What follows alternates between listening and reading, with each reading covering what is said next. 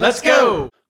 What's up, everybody? Welcome back to Bingetown TV and our coverage of Percy Jackson and the Olympians, streaming exclusively on Disney Plus. I think it's exclusively. I just made that up. This is episode 4. I plunged to my death, and very short one. We briefly talked about it off pod, but I'm sure we'll maybe get into it more as we talk about this episode. But just Bingetown housekeeping, I guess, before we get into the actual fun stuff, is just that if you found us on the Percy Jackson specific feed, so Percy Jackson and the Olympians, a Bingetown TV podcast, this is just a heads up that Bingetown TV is more than just Percy Jackson. We cover a lot of TV shows. We have covered a lot of TV shows as well. Currently doing Reacher Season 2. We have Jujutsu Kaisen just wrapped up. Yu Yu Hakusho on Netflix. We have much more coming down the pike in 2024. We've been doing this for like 3-ish years now. More, potentially. I guess we're coming in on 4, so it's 3.5 years. So we just have a bunch of content out there. If you're interested and you like us, it's not just the 2 of us. There's 7 of us. So there's 5 additional voices that you can hear and fall in love with. Easiest place to get all of our content, bingetowntv.com. Okay. Percy Jackson, episode 4. Luke, your turn to talk. Okay. So this is the halfway point, if I'm not wrong about that. And I just think that it's crazy in 2024. Wow, I almost said 2023. In 2024, when it takes almost 2 years to make a show, especially high quality CGI driven streaming shows like this, and they put out a 30-minute episode. I really think that is a turnoff, and I'm starting to feel the effects of this shortened runtime, because we brought this up on episode 1. Episode 1 itself was very short as well. That was like 35 minutes. I'm starting to feel pacing issues. I don't know if you are as well. And this is our first time really talking about this. So tell me if like you even caught any wind of like what I'm talking about now. But I think what's happening is that they're starting to hit like this cyclical pattern that's very predictable of just CGI is carrying huge parts of these episodes, and then like a very obvious from an audience perspective problem pops up. They take a second to figure it out, and then Percy or Annabeth or Grover kills the monster, and it feels like we've rinsed and repeated this 4 times, and now we're getting to the point where I want more from the story besides incredible CGI, and I do mean incredible CGI. I'm still all on board that the Chimera looked amazing and all that, but now it just feels like I don't know. I feel like I didn't learn much this episode, and I really felt the 33 minutes. I want more breathing time for the prophecy conversations and like that voice that keeps him infiltrating Percy's dream, and even God's. Like we're just kind of getting these monsters along the way, and the thing that's both frustrating me, and they had a good nod to it in this episode where Percy kind of meta acknowledged something that was so obviously out of place, but then they go ahead and 5 minutes later and they just like let the mother of monsters walk up without like even like suspicion. So I don't know. It's still great. Like I'm still at least at a solid 7 or 8 out of 10, but my excitement that was really carrying me through the first 3 episodes is starting to be like, I don't know how like characterize these like Percy, Annabeth, and Grover are. And like, I really want more from the world building side than just cool monsters. Percy overcomes a problem, but this was the shortest episode, so this was going to be the easiest one to pick apart. And we are gearing up for the sprint into the finale of book 1, season 1. And I know a lot of the best parts of the season are yet to come. But right now, I would say like episode 4 got me the least excited to talk about this show out of any of them. And it could be fatigue from what I've been mentioning. But where are you at with everything I just kind of mentioned there?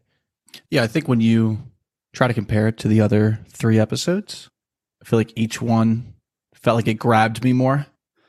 I was much more interested in the conflict and everything that was happening. I mean, just thinking about episode 1, like you brought it up in terms of runtime. I mean, I feel like people had pacing issues with almost the opposite, where like it's moving too fast. And it was like bang, bang, and it was like emotional, and it was heavy, and the action was cool. And yeah, I don't know. I guess here it just is kind of, I don't know, we're kind of moving from things, and like you're saying, not letting them completely breathe. It's kind of tough because I feel like I see how the ending of this episode is a natural endpoint to an episode. And so it's like, what can we do to fill in like the extra, I guess the quote unquote extra space that we think there could be? Because like you said, it's only 30 minutes. Usually get an 8-episode season. It's like, you know, you get hour episodes. Yeah. And that's reflected in like the cost of it. I don't know how much this show costs to make, But it's kind of crazy to look at, like, if you look at per episode figures, and if it's like in like the 8-ish million range and it's only producing 30 minutes of content, is pretty crazy to think about. But yeah, I don't know. I just kind of feel like I just kind of, I don't want to say I just got through this episode, but this episode feels like it just kind of happened.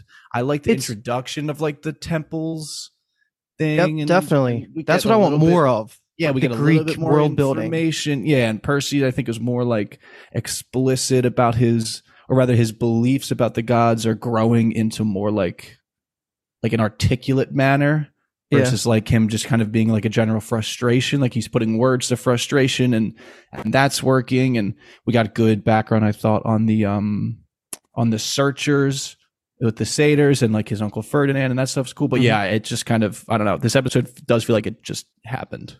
If you're going to do this monster of the week thing every week, like let them have their own unique portrayals. Like Medusa was getting there, but we didn't get nearly enough time with her, and they just kind of cut her. The Minotaur, same thing. Like that was a really sick looking Minotaur. That one I can forgive. That's the first monster that we ever really see. But then the Chimera, it's like this is just a copy and paste of the Furies. Like I don't feel like there's anything differentiating these surface level monsters. That's why I'm saying it's not really justified having these small run times, because we could be fleshing these guys out, making us care a little bit more, having the monsters give us more world building that I'm craving. But I think we're going to get there, especially when we start seeing more gods. Like that's the point. We're still in the setup phase, but I'm starting to feel the setup phase, like fatigue. Yeah, it's tough too, because this felt like an episode where I was really noticing my lack of book knowledge carryover from when I was a young man. Because obviously I know like they're going to go to St. Louis, they're going to go to the Arch. The Arch is, the Athena's temple disguise type thing. I know that he was going to fall and the water catches him, all that kind of stuff. But when I was thinking, especially when you were just asking too, of how this episode could have been longer, and I guess I just like don't really know for sure beyond what you're saying. Yeah, of like filling in these gaps of world building and maybe letting moments breathe. I don't know. Maybe adding additional parts to the chase. Like, did we have to cut right to the Arch? I don't know. I guess I'm not just and not really sure. This character, God, forgive my pronunciation. Yeah, I'm looking at the spelling of Eknita? it. And I'm like, that's Eknita? definitely how it's spelled, but yeah. She's such a cool concept, and I was like going down the rabbit hole a little bit, and like she is the mother of monsters in a lot of iterations. Like she is supposed to be not in every single form of Greek mythology, but I believe she's supposed to be the mother of like the Sphinx, the Cerberus, Hydras, even Gorgons, who that's what Medusa is, like in some cases. So that seems like such an epic and important title in this world, and I wouldn't be surprised if we don't ever see her again. You know what I mean? Did you, when you looked, who are her parents? Do you know?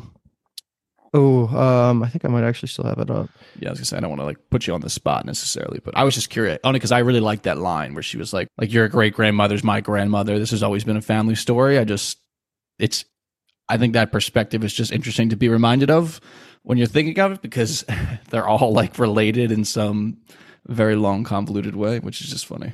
It's different. It seems like in different iterations. Like sometimes she is the daughter of the god of River Styx, Ocean. Okay. I don't know. I can't even pronounce that. So yeah, like it seems like it's not always super consistent. She seems like more of a flex character. You can kind of have your own spin. Sometimes she's the direct daughter of Gaia and like Tartarus, like embodied. I don't know. So it doesn't seem like super consistent, but it's a really cool idea. Like the mother, what births some of the most important Greek mythology characters. And I just feel like it was like a check that they just hit, and now we're moving on.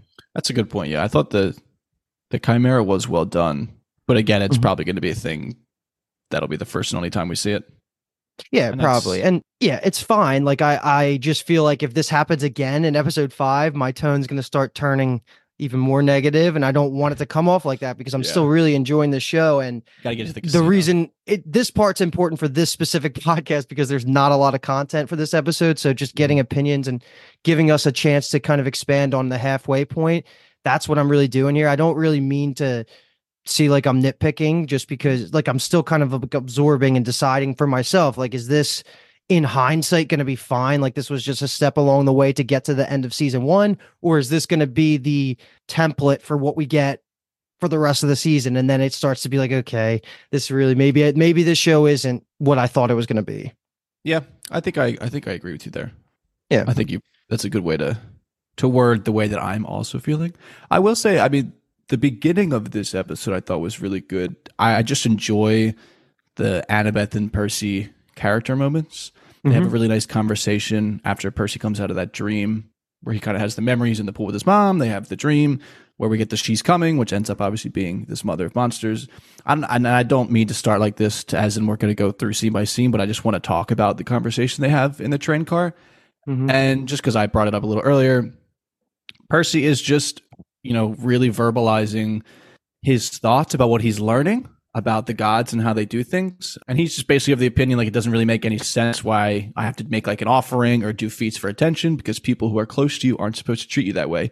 And Annabeth has maybe the exact opposite perception of that. We get more information about her backstory, which I think is just good for her and Percy's characters kind of coming together and understanding each other more.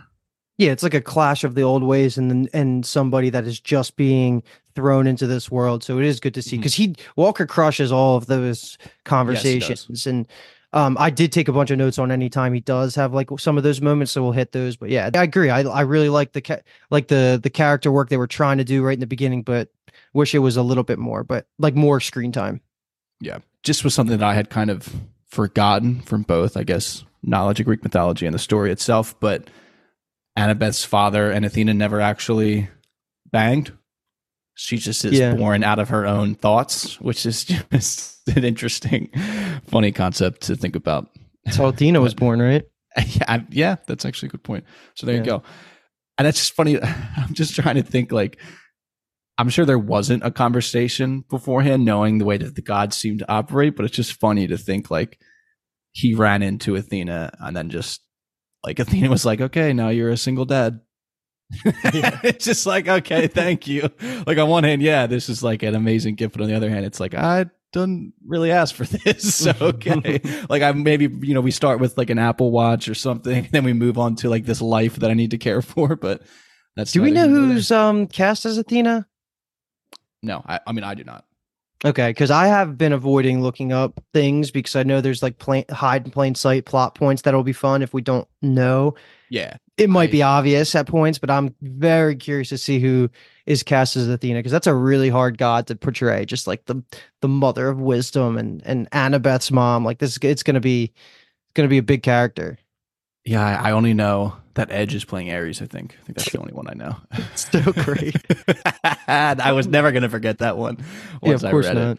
All right, so I guess trying to keep us more high level moving through things, and then we'll pick out little parts that we like. We're on the train now, kind of the next day.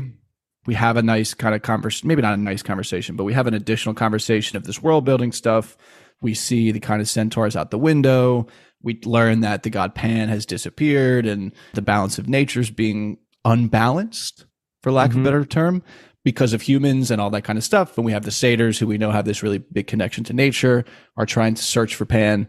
And then we just immediately start to get into our conflict, which is the mother of monsters is what I'm going to call her because I'm just hesitant to even pronounce the name. But she kind of gets involved with the police. And I thought it was funny because, like you said, there's the meta moment where he's like, okay, like we're just kind of waiting for like the police officer to turn into a monster. And then we get busy and they kind of flip it on the head. But up until this point, I'm like, okay, like I'm still kind of into the formula. And then afterwards, I think I'm feeling how you were feeling of like, okay, rinse repeated. It's just weird, like not the tension, but maybe it is like the atmosphere that they build with the monsters that have intelligence, and I'm pointing that out, meaning like not minotaurs, like things that have intelligence, like Electo did the Fury, and then like the mother of monsters. They just feel like the same character, don't they? Like the way they talk, the way they act, it just feels like they're like looking at you. And I wrote down like it was a great line by Percy sussing out, are the police evil? Like they're just going to turn into something, right? But then this person walks up and nobody does anything for like a little bit. I don't know. At that point, I'm just like, you should just, anytime anybody interacts with you, it's evil. Like we're fucking fighting whatever that is. Like, just don't talk to me. Let's get it popping. Yeah, exactly. Yeah. And she rolls up with like her bag that has like the hidden chimera in there, which was cool. We knew it was going the second that she walks up to them. Yeah. And I mean, it is, again, like I'm saying, I don't remember word for word from the books, but it is pretty much like you're saying. It's the copy and paste of what happened on the bus with Electo. Yeah, exactly. They're on a form of transportation. She's also on the form of transportation. Mm-hmm. There's a conversation where she builds up to the fact that she's evil. It kind of, I see. Here's a more interesting talking point is, did she clarify who sent her, or is she simply just looking for the Master Bolt through Percy, just like everybody is? Because the reason I bring that up is because the Furies were very explicitly told to us as being agents of Hades. I don't know if she's connected to Hades.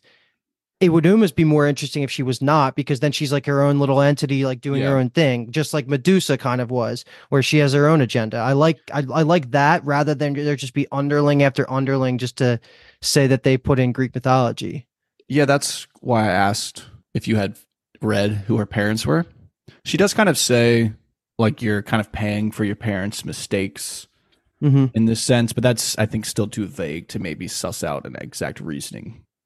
Yeah, that could still mean the Master Bolt quest. Yeah, she could be for anybody. I don't know, but I do love the random accolade that they gave her as like the demigod killer. So cool. I just take that as most demigods in like modern time have died in one way or another indirectly from either her or some of her children, offspring. Like the monsters. Exactly, which is like a really cool idea that puts a little bit more weight than just a random Fury that gets taken out by an Annabeth knife. So in that line of thinking, there's a chance that she is there, if not in the next episode, like as a reoccurring person later down the line, which I would like. That would justify of having done this and making it not super unique because she's going to be a reoccurring character. I don't know if she will be. This is just total guesses because like you, I kind of forget her importance in this, especially for book one or season one. It still is though, like you're saying with the Electo comparison in a way, like she just kind of does the slow walk and it's kind of tough maybe to show us. It's not like we have like an expendable demigod on hand. Right. For her to demonstrate with. And even with Electo, like we know that Electo was involved in Talia's transformation, I guess, let's say, not death. But even that's still like a telling us versus showing us. So they don't really feel like they have the weight as much as they could. So I agree with that. Although one thing I loved about this is the mist version of the Chimera is the little dog. I thought that was really funny. Ooh, and then the mist of kind of felt like the Hogwarts Express that when they were sitting out there just looking outside, the mist covering all the centaurs. That led to that Pan conversation, which I thought was cool because it puts some effort forward to explain why in modern day there's less Greek mythology even through the mist. Like that's just cool. That's natural of what, like compared to the ancient world of like when Greek mythology was running rampant and stuff. So it's cool that they put that in there. That might come back. I don't really know, but it seems like Pan's very connected to Grover and satyrs. Yeah, that's what I was going to say. This might not be the best way to say it, but almost like throw in Grover's character and storyline a bone. Or like, oh, there's also this part of it. Only thing we really get from him this episode is that he's grumpy when he doesn't get enough sleep. And that's kind of it. Sure. So I guess it's just a way to maybe build him out a little bit more. So he doesn't really have much in this episode after that, does he? No. It's more Annabeth and Percy having like their one-on-one conversations. But I mean, I could take the arch. And then it's, unless you want to talk about anything else before that. No, I mean, it's just like the chase starts and they decide real quick they need to jump off the train and they end up in St. Louis where the arch is. And we then go on to find out that Athena's temple is hidden in plain sight and she honors like perfection in mathematics and like beauty in that way. So it just makes sense that this arch is going to be a temple where they're going to attempt to ask for her help, Athena's help. Yeah.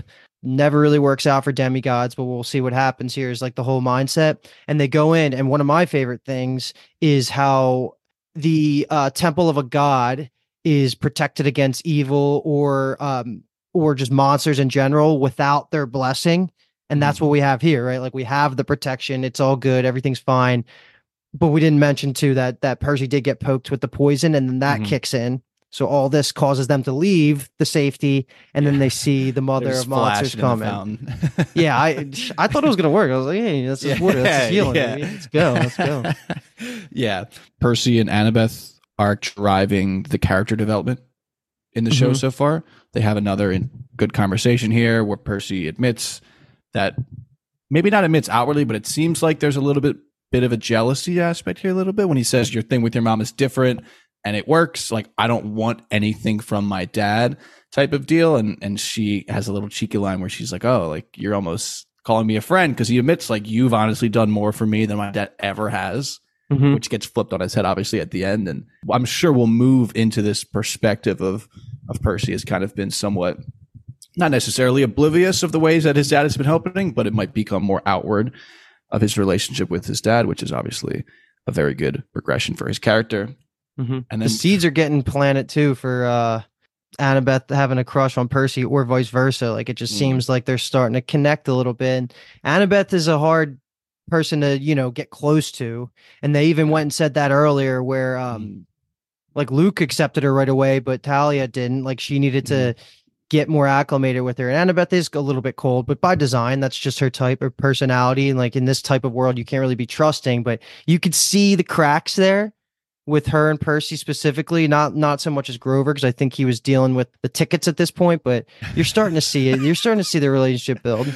Yeah, I forgot that he just is off doing that while they have this conversation. Well, he was pissed because he gets so mad anytime he sees, like, hunting or anything like to do with animals, and he saw that in the temple, like the human museum part of the temple. So I get it. That's got to be a huge part of his character. If you're going to drop Pan and, like, the satyr connection and the dryad from, like, episode 2, like, all that stuff has to be important to his character. Otherwise, we don't really have anything to talk about for Grover.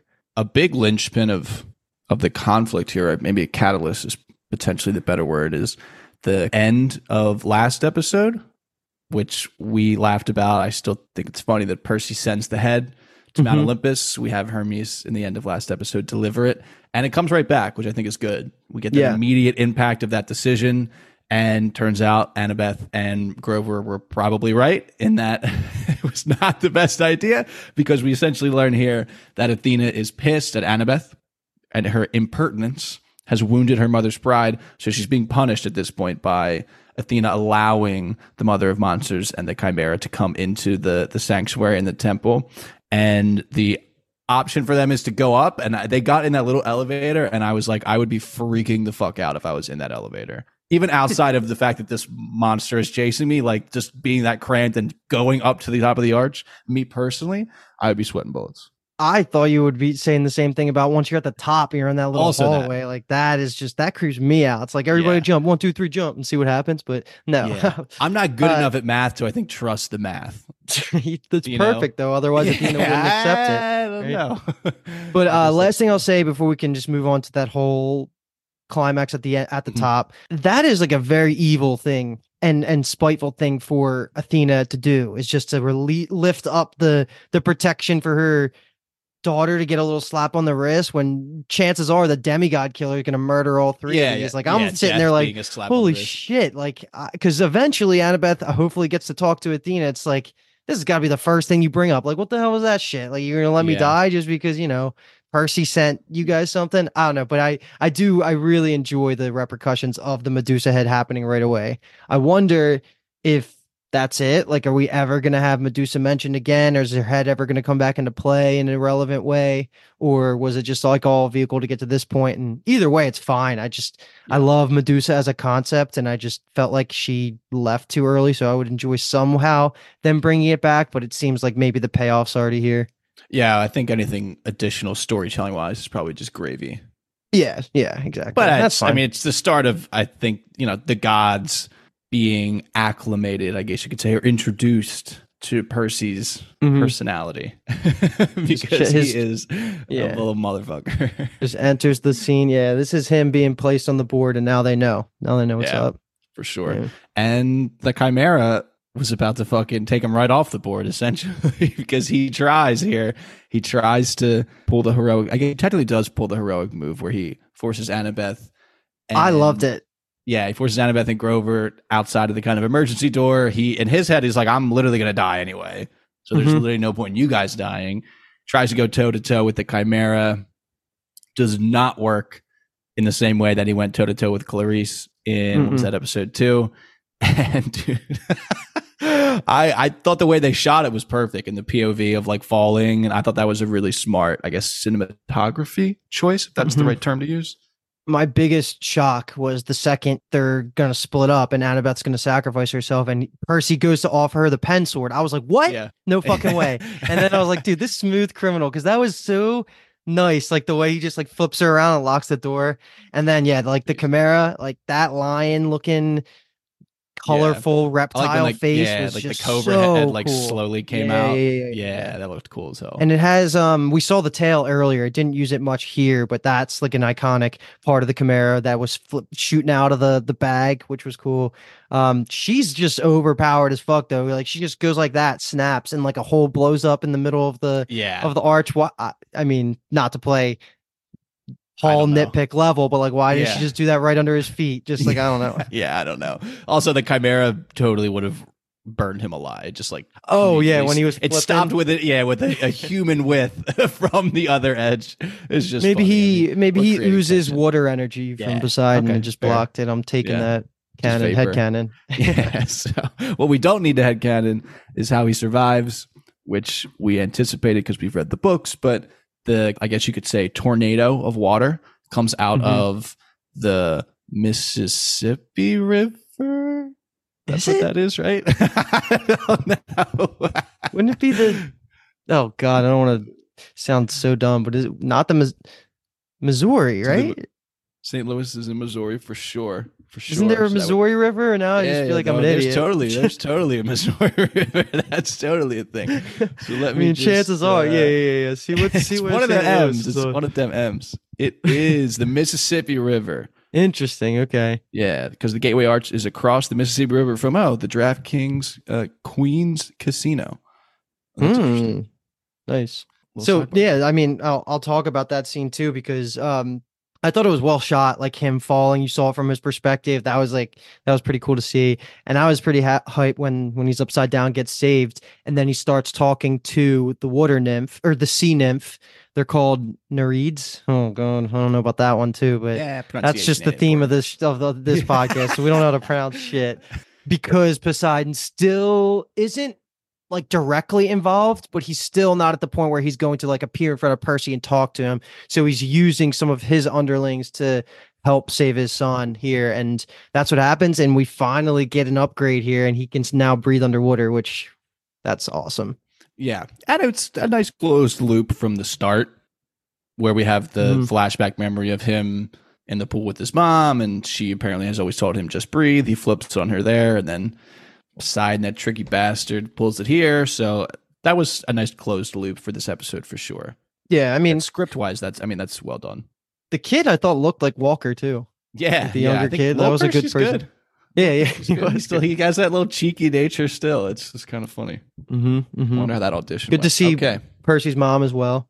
Yes. Yeah. Sally Jackson. Shout out Sally Jackson. How So the fuck have we done the episode already? That that's was how it insane. works. That's how it worked. Yeah. Okay. So now that we're just halfway through the season, I guess last thing we'll do before we kind of sign off.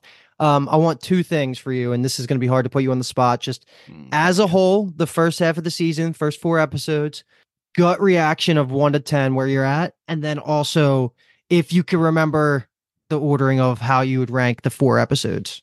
Okay. Yeah, I think 7 seems reasonable. If we're going to use like the full 1 to 10, I think 7 feels reasonable. I think it's a little bit above average. I think that's part of that is built totally off of my personal bias and interest in the series itself. But also I think, Walker's really good at the acting. The CGI is fantastic. There's been some great moments. So I think 7 is good. I think there's room for it to increase. But like you said, I think there's also obviously room for it to decrease. I think episode wise, I want to say that I ranked them in the order they came out. I think it goes 1, 2, 3, 4 for me. Okay, so we're pretty similar Best for both. to least favorite. Yeah. We're very similar in both. I'm surprised. I thought you would have. The only in terms of ranking the episodes, I have 2 and 1 switched. I liked the Camp Half Blood stuff a little bit more than like the quicker intro setup, but we did that in one podcast. It really felt more of like a part 1, part 2 for us at least. Great point. So I feel like I agree on the ranking of the episodes, but I was going back and forth with Meryl on Discord, and she also agrees that episode 4 is probably the weakest. And it's because of the repetitiveness. I don't think it's like a bad episode in a vacuum. I think it's more about what we were saying at the top. So I'm fine with all that. Still very hype. And I'm also sitting at a 7 out of 10, which I feel guilty saying, but that's still a good TV. It maybe not be, it's not Game of Thrones. It's not dark. Tough. Yeah. But it's not bad. Like it's 7 out of 10. That's like where we're at with like Yellow Jacket. Some of my other favorite things we've watched recently. I just had expectations where this was potentially going to be a 9 out of 10. And right now we're looking like we're going to hit like a 7 out of 10. It's also tough in that 7 out of 10 is not like, if you're using the whole 1 to 10, that's very good. Yeah, I agree. If a 5 is average, 7 that's good. So, and there's room to grow. We got to have a season left. And like you said earlier in this episode, we know that most of the best parts of this story are still yet to come in this season. So that'll be the true judge. The last 2 episodes are going to be so good. I just am so confident that the last 2 are going to be great. And then we're going to see the Edge at some point. That's going to be like, it's going to be great. Yeah, it's going to be great. Okay. And we'll be here for it. 1 episode per episode. It's funny. Just realized today they come out on Tuesdays and not Wednesdays. I thought they came out on Wednesdays. No, on Tuesdays. Yeah, Christmas threw us off a little bit. Yeah, like the first drop. That's what kind of still getting the groove of 2024. So that's going to wrap up episode 4 of season 1 of Percy Jackson and the Olympians, streaming exclusively on Disney Plus. Like I literally just said, we'll be back, I guess, next week with episode 5, whatever they decide to call that. I haven't looked it up.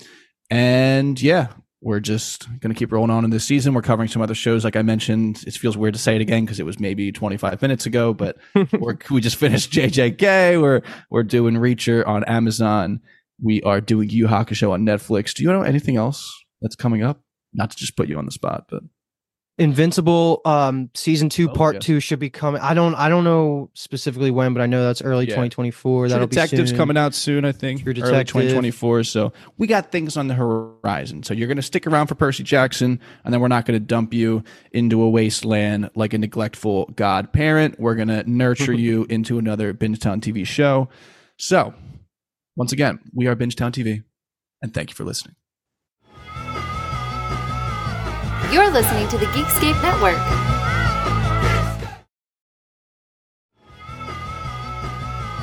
You're listening to the Geekscape Network.